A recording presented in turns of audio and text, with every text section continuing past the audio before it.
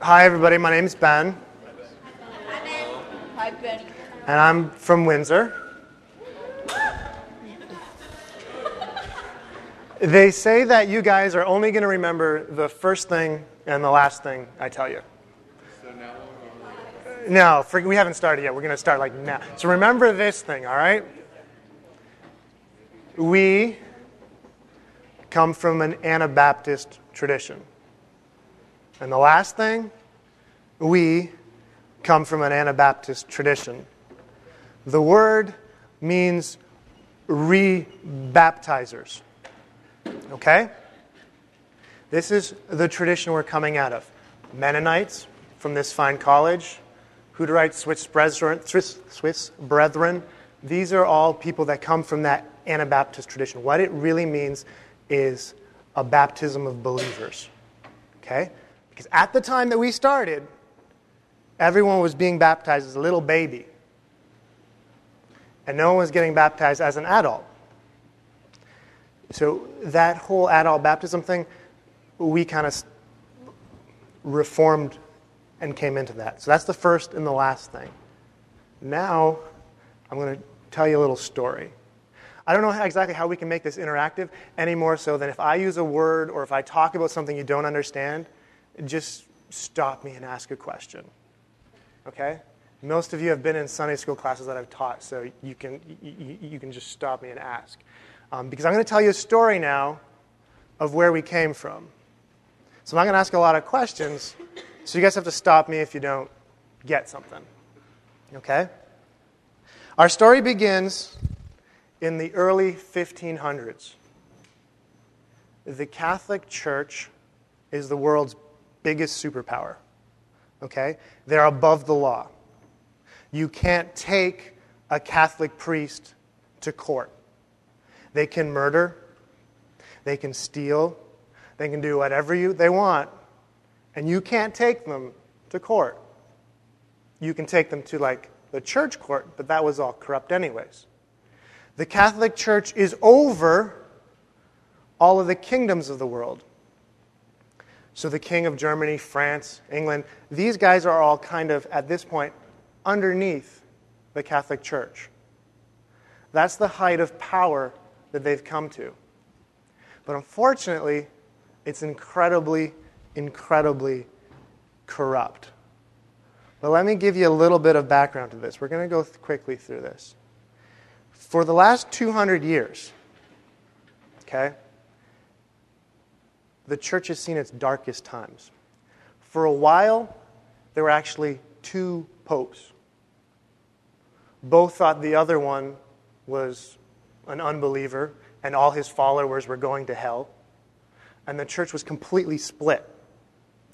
That lasted for about 60 years. For about 100 years, the French were so powerful that they bought themselves a pope. And the pope was pretty much doing whatever the king of France wanted him to.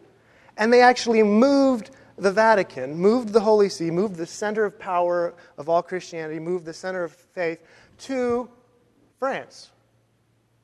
At this time, France is at war with England. Okay? And your taxes to the church are more expensive than your taxes to your government. So imagine this now. All these people in England are paying these huge taxes to the church, and they're sending all this to France, who they're at war with, and then the French Pope is giving all this money to the French army to go fight England with again. So the English were actually paying their enemies to come and fight them. This is how messed up things has gotten. So by the time we wake up in the 1500s, to call someone a priest or a clergy member was actually an insult because they were so morally and everything corrupt. No one has a Bible to read. You guys know and have more experience with the Word of God than the average church priest.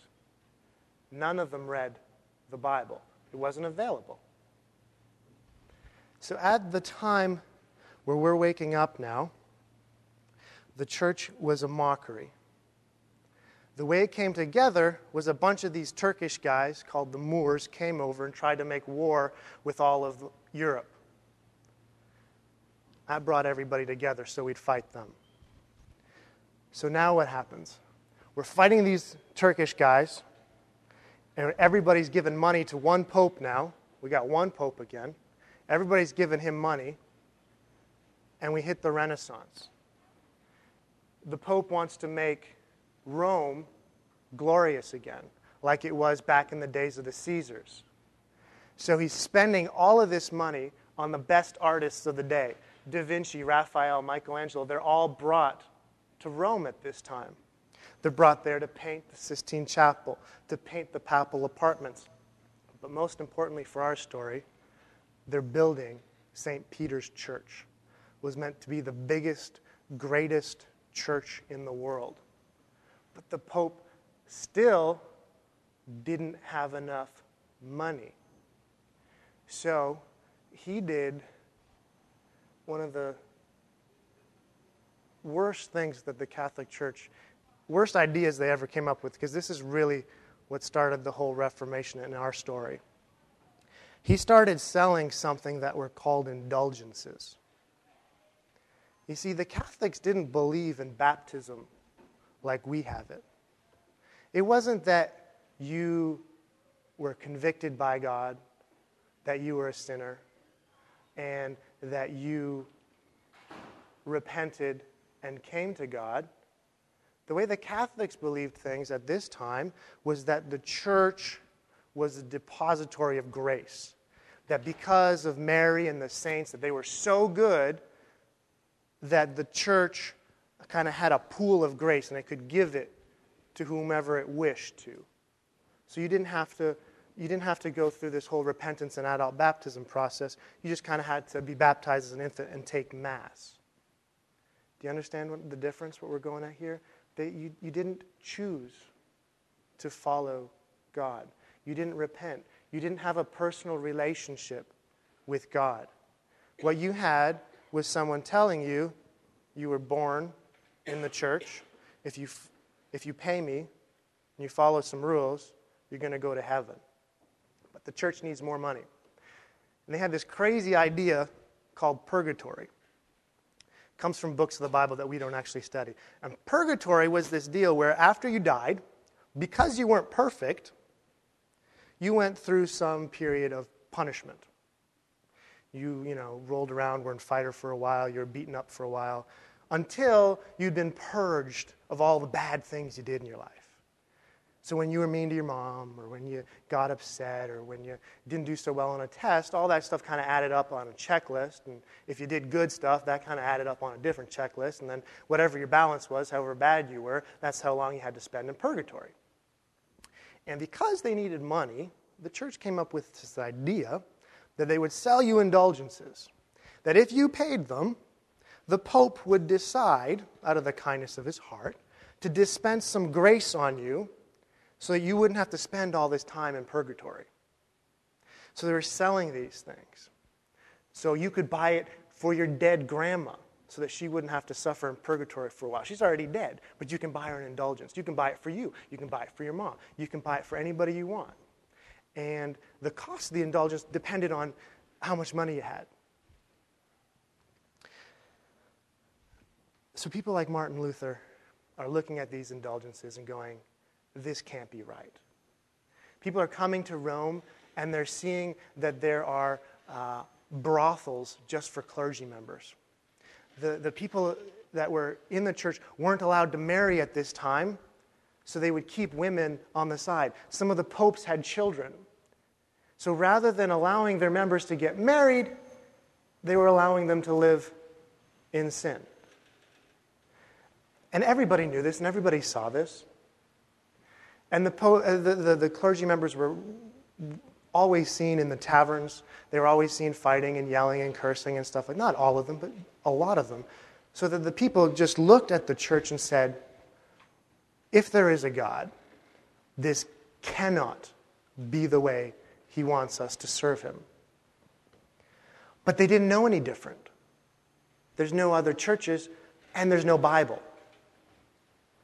So what happens is some people that have access to the Scriptures start reading them and start seeing, oh my goodness, the Bible never talks about a pope. It never talks about indulgences. It never talks about any of these things. So things start to change.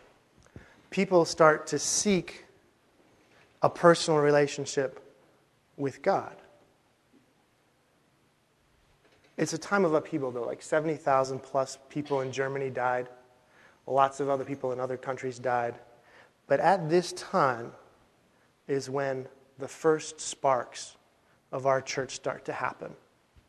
When we looked out and saw that this could not possibly be the way that God wants to be served, people started to seek something new. They started to read the Bible for the first time. The printing press had been out, so they're starting to get them out. So people are starting to read the Bible for themselves. And what they're seeing and what they're getting to is a completely different picture than what the church had at the time. And what do they see?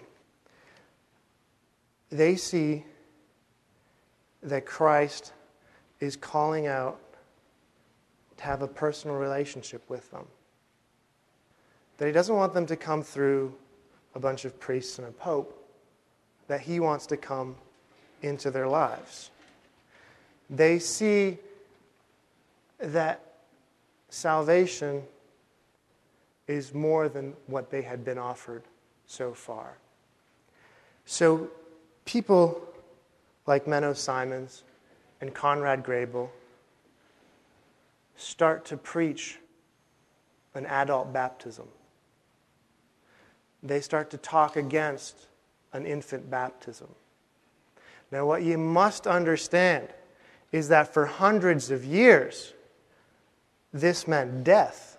There were only two things that the church could kill you for: if you denied the Trinity, and if you got rebaptized as an adult. And you have to remember that the church and the state, the government, were one body at this time. So when the church wanted to kill you, you got killed. So when our faith started, when the Anabaptists started to baptize people as adults, the people that decided to be baptized were basically saying, I would rather die than not have Christ in my life. And they were killed. And they were killed horribly and gruesomely.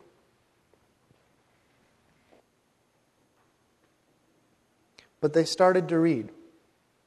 They started to see. Menno Simons was a minister in the Catholic Church, let's say. And he's looking at what he's doing in the Catholic Church, distributing Mass. You guys don't really know what Mass is, but we practice something called the Holy Supper, where we drink wine and we eat some bread in remembrance of Christ.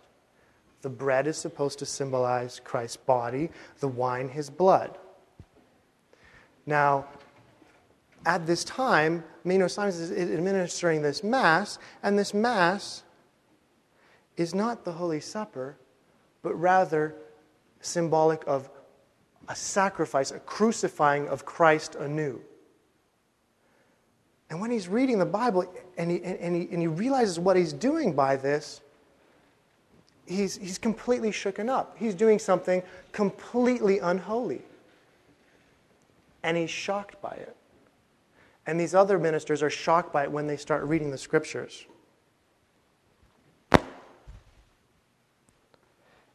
And what happens is they separate themselves from the state church.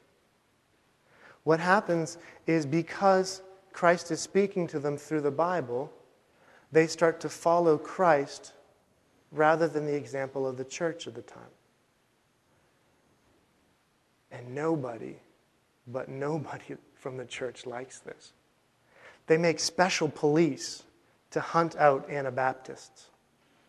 that are meant to seek these. Even the reformers, the people that just broke off from the big Catholic Church like Luther and Zwingli and all these guys, even they're trying to kill the Anabaptists because, why? The Christians can't hold power over the masses unless they can force all these infants to be baptized. There's no way to have a state church. There's no way to make sure that everyone in the country is a Christian unless you baptize them as a child. But as a child, the baby doesn't know anything. The baby can't make a decision. The baby can't have any faith. So rather than live like this, rather than live without a proper baptism, our early church fathers decided to be killed in all sorts of ways, but have that baptism. They knew that the whole country was never going to be Christian. This was an idea that shook the world at the time. In the Catholic Encyclopedia today, they'll say that our church, Anabaptists, in complete disproportion to their numbers, was the influence that they had on the world. This adult baptism, this living by the example of Jesus Christ, were all things that were reintroduced to the world through the deaths of the people that brought your church to you. Let's fast forward to about 1803. 4th of July. Samuel Froelich is born. He's from an old French family. The Napoleonic Wars have just finished. Okay? It's about, 200 years ago from today. He's brought up in the state church, which is very Calvinistic. I don't know if that means too much to the 13-year-olds here, but it meant that the church believed that some people were chosen to be in the kingdom of heaven, and there was nothing they could do. They were going to be Christians, and some people weren't. And you were either lucky or you weren't. And he's raised in this type of an environment. And he's going through the same things that the earlier Anabaptists are going through. He sees all sorts of problems in his state church, that they're not living according to the Bible specifically. And you know what he does then? He sees a bunch of these Anabaptists that are living and dying for their faith. And he's reading his scriptures. And he says, I can't live like this anymore. I need to give my heart completely to Jesus, or else I won't be able to live anymore. So, this is how our specific church starts. It's not that Froelich dreams up anything new. It's not that he comes up with the things that we believe. What happens is that he sees a bunch of these Anabaptists that are living a life that he wants. He sees that they're living according to the Holy Scriptures, and he starts to organize them. And how are they living different from the world, from the state church? They're being baptized as adults. They're living a very simple life.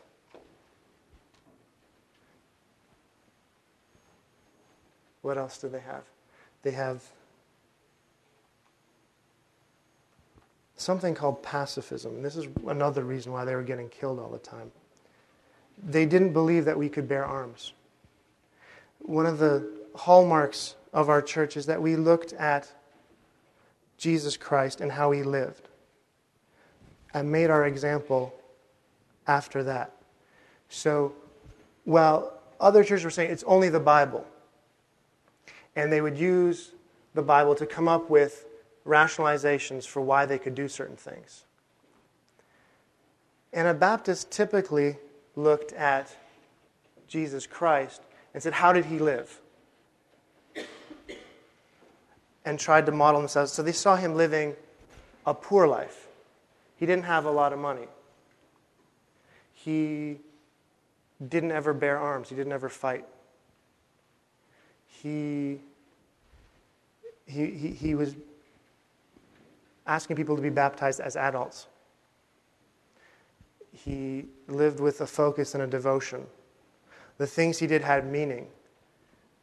And so they tried to model themselves after that. So we have Fröhlich here doing an incredible 15 years of organizing people. He's incredible at getting people excited. He's incredible at knowing what the audience needs to hear.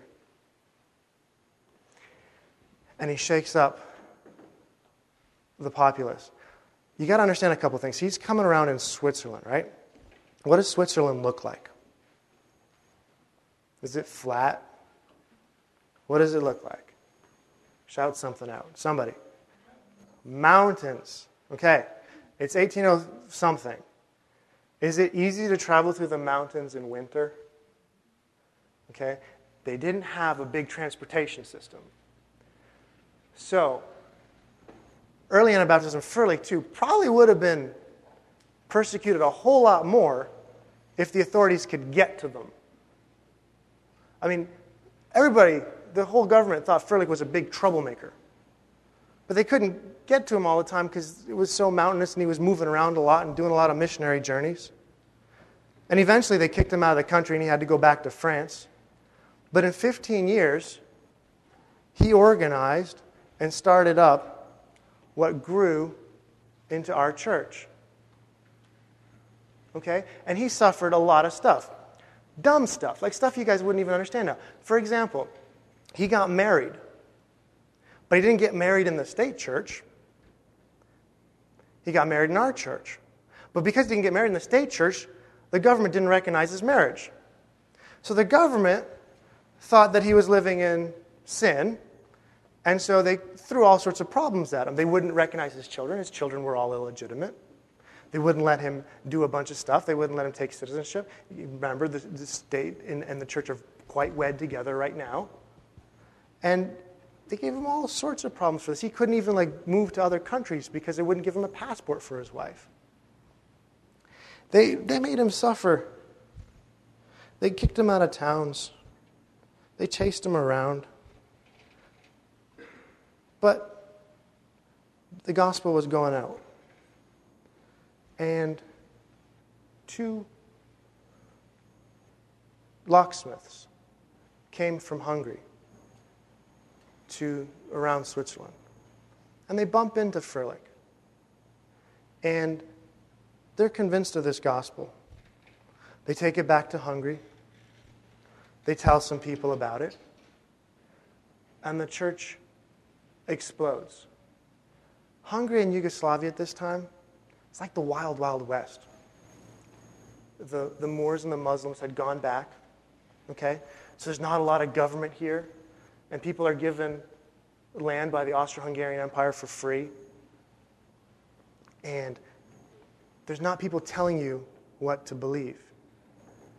So we spread like wildfire all throughout Hungary and Yugoslavia. Tolstoy, the author, says that we have, before the First World War, about 120,000 members in Yugoslavia alone. The Yugoslavian government at the time said we had about 300,000 because they were scared of us. So what do you need to remember?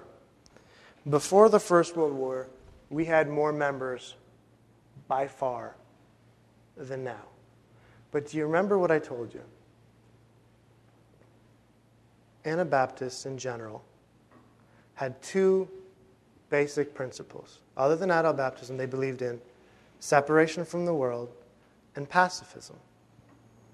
So when the First World War came around, our elders told the congregations that they couldn't fight in it. The government said you have to. The elders said you can't. The people started to suffer because the government was trying to push them into fighting. The other problem was we wouldn't swear. We wouldn't take oaths. When the Bible says thou shalt not swear, but let your yea be nay and your nay be nay, we took that seriously. The government said, before we go to war, you're all going to have to swear allegiance to the crown. A lot of our members couldn't take this. a lot of them left. By the time the First World rolled around, our membership had dropped 20, 30,000 from 120 plus. By the time the First World was done, by the time the Second World War was done, we were down to about 10,000. So people love to tell you that the church grows under persecution. It's not that it grows under persecution, it's that it changes under persecution. It's that it solidifies its belief, and a lot of people that didn't really believe the whole of the doctrine of the church leave. So what do we see so far? Let's quickly recap. Okay? In the early 1500s, the whole of Europe is pretty much one church.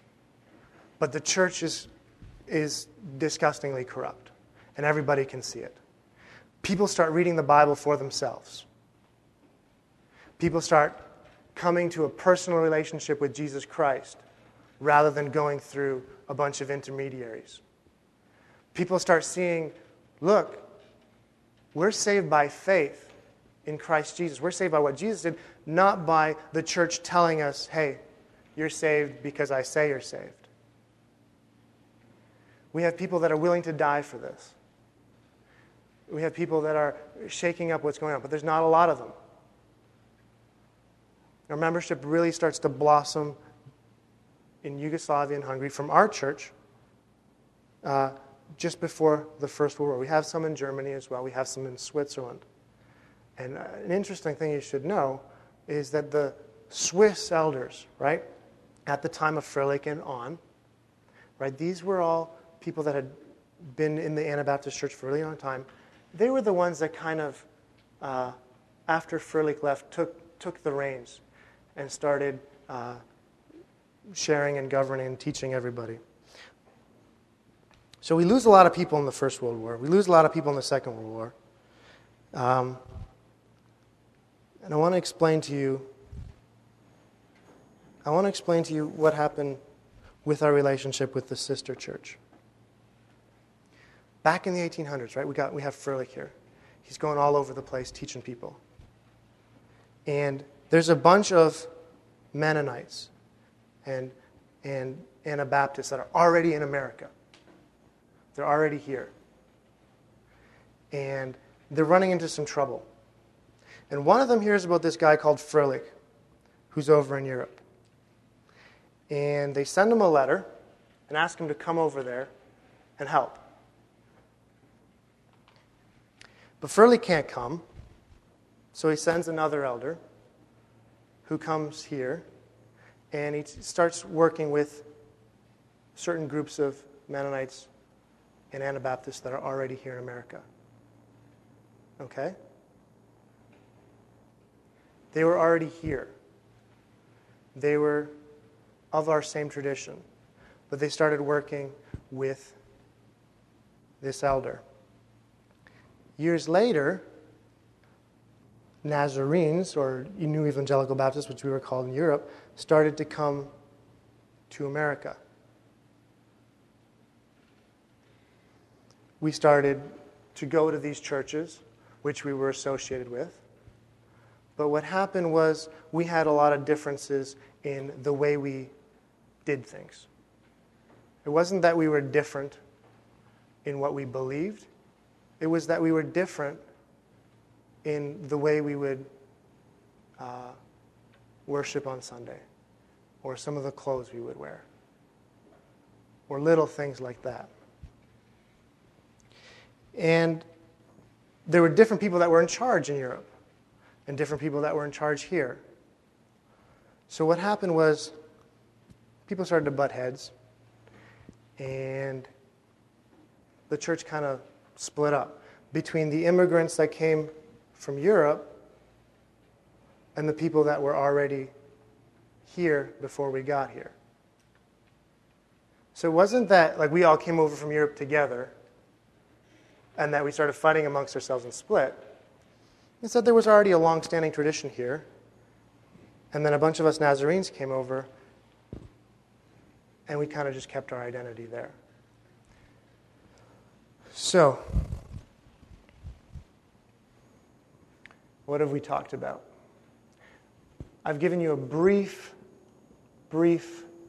story, skipped over a lot of parts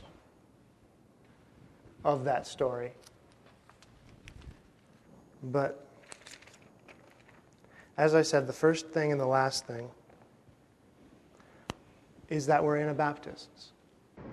So the sister church were the people that were here already? They were Anabaptists that had moved long before Froelich was around, and there's been a church there. And then they called him and asked for some help, and he sent them an elder. Okay? And then Froelich's congregations that he had started in Europe, they started coming over later. And that's who we come out of. Are there any other questions before I start proceeding? Anybody else got a question?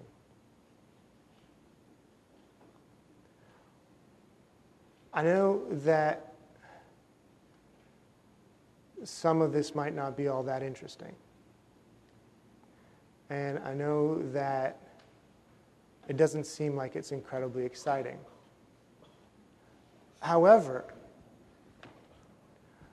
people that came before you chose to die rather than not live these things. They died because they wanted a believer's baptism. Because they wanted to be baptized as Christ had commanded. They died because they wanted a personal relationship with Jesus Christ. They didn't want to go through a bunch of rituals and traditions that were meaningless to them. They wanted a real and active relationship with Christ. They died because they wouldn't take oaths, because the Bible asked them not to. They died because they wouldn't fight, because they saw Jesus as a pacifist. So what about today? I mean, it's quite possible that very nearly a lot of us are going to have to stand up for that or not stand up for it. We're going to be called to fight, possibly. We've lived for generations without having to face any of these things that the people had to die for before.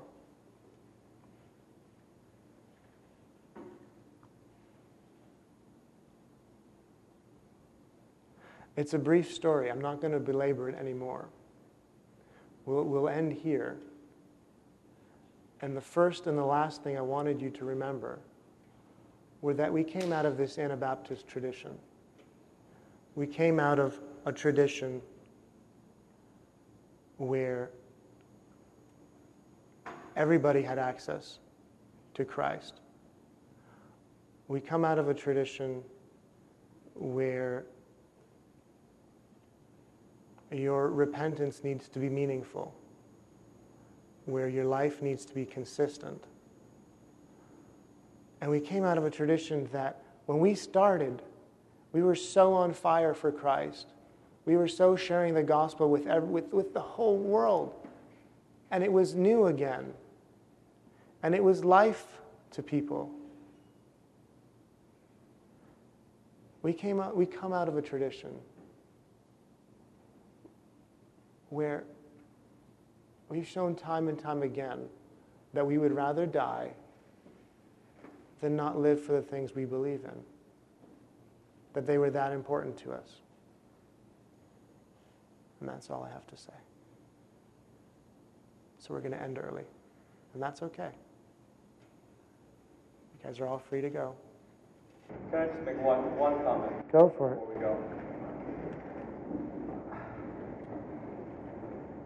The influence that the Anabaptists have had is that Christianity, or not being a Christian, is your choice. It's not forced upon you by the point of a gun or a sword. It is your choice. It is your choice to repent. It is your choice not to repent. It is your choice whether you want to follow the Bible or not. It is your choice. This week at camp, you have the obligation of making a choice before this week is over. And you're free to make whatever choice you please. But there are consequences for making a choice for God. There are consequences for making a choice for the world and rejecting God. Consequences for choosing God can easily be persecution, ridicule, which our forefathers suffered. My grandfather was in prison for 9.5 years for refusing to bear arms. And I don't know if I'll ever face that. I don't know if you'll ever face that. You might, the way this world is going. You might have to stand up for your faith at the point of the gun. But that's your choice. There are consequences for rejecting God and choosing the world. Consequences of maybe having an easy life here on earth, but facing the wrath of God in hell. It is your choice. Make the right decision. Ben, I have one other question for you. And you started your forum by saying, people ask you what church you're from. You say, I'm from the AC, and I do. And they say, well, what's the AC? And you say, well, we don't do this, we don't do that, we don't do this. And you kind of gave a history of where our church came from. In light of this forum, if people ask us, where do what church you go to, and you say the AC, say, what in the world is that? How would you expect people to respond? Rather than list the rules of what we don't do.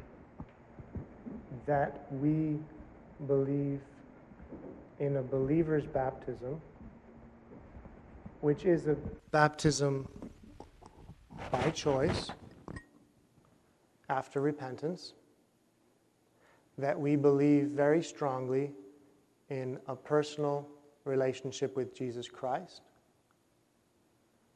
that our church has always held to pacifism, and that our church has always modeled ourselves after the life of Jesus Christ. If I would typify our church, it would be by those things, that we believe in a believer's baptism after repentance, that we believe in pacifism, and that we believe in, I don't want to ramble, I just want to, very specifically.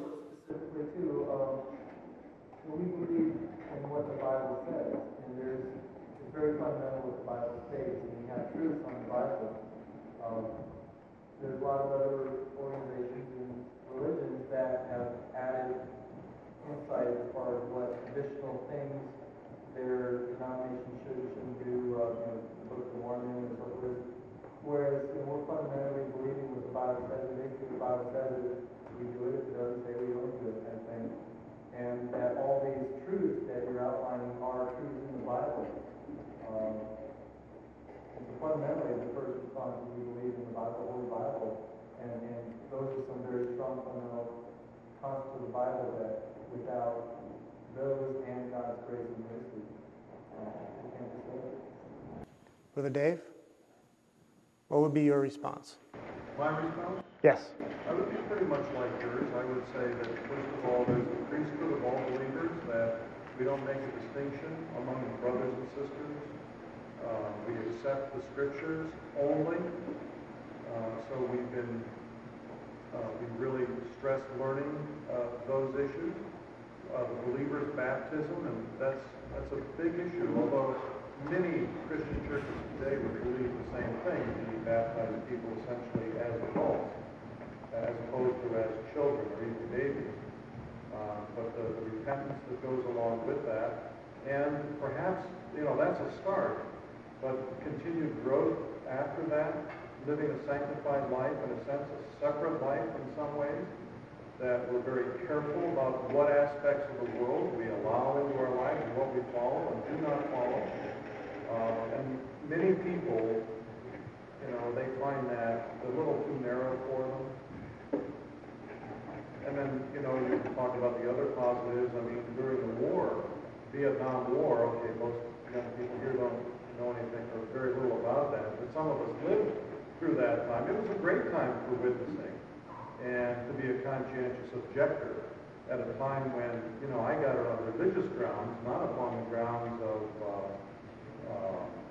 because I was just against the war. I had reasons for being against not only that war, but all war. And so,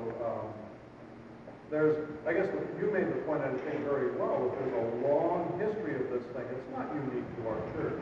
There are millions of people in this country, albeit small millions, that believe very similarly to what we do.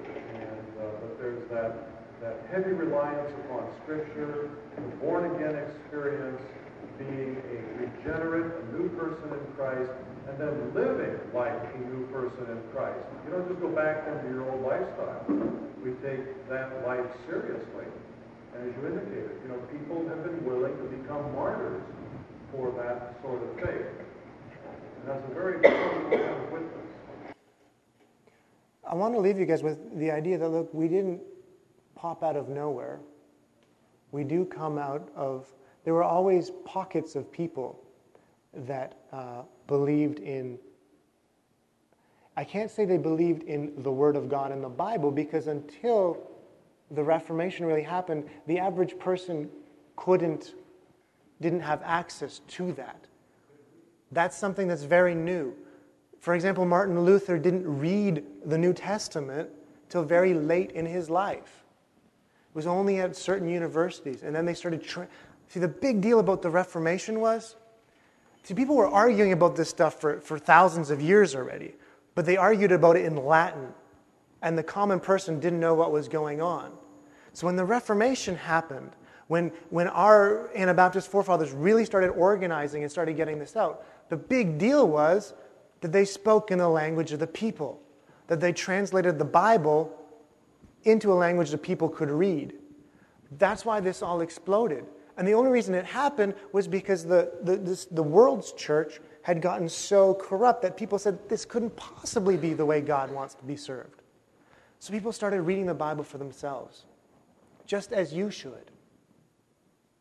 If you're not convicted from the Scriptures, if you're not spoken to by the Holy Spirit from those Scriptures, then if the Holy Spirit isn't doing something inside of you, then the stuff I tell you to do or the stuff your minister tells you to do might be nice morally, but you're not being saved from the inside out. And that's a big deal for our church. Yes, our church practiced separation from the world for hundreds of years. And what that meant was sometimes they formed communities off to the side. They didn't do anything with other people. They just lived amongst themselves. And yes, they lived a simple life traditionally, where they would wear very plain clothes and they wouldn't buy anything expensive, because materialism was always the enemy of our church. Yes, they did many things that made them visibly different than the other Christians. And today, how is our separation from the world today? How are we different from the world at large today? It's a tough concept to get around, because you go to school with people that aren't from your church, most of you. You hang out at the same mall. You play the same sports.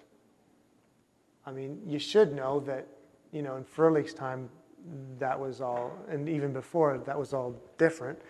But we're separate from the world today by where we get our influence from, by what forms our desires. So if if all of your desires are being formed by what you see on TV, by what you think is popular, if none of your desires are being formed by the Word of God, by preaching, then I submit that you're not holding that separation from the world. Do you kind of get what I'm saying? Do you kind of get it? Because I'm not asking us to start wearing incredibly simple clothing, or to not go to school, or to start wearing a uniform or something like that, or to not play sports anymore. But we do have to practice separation from the world somehow.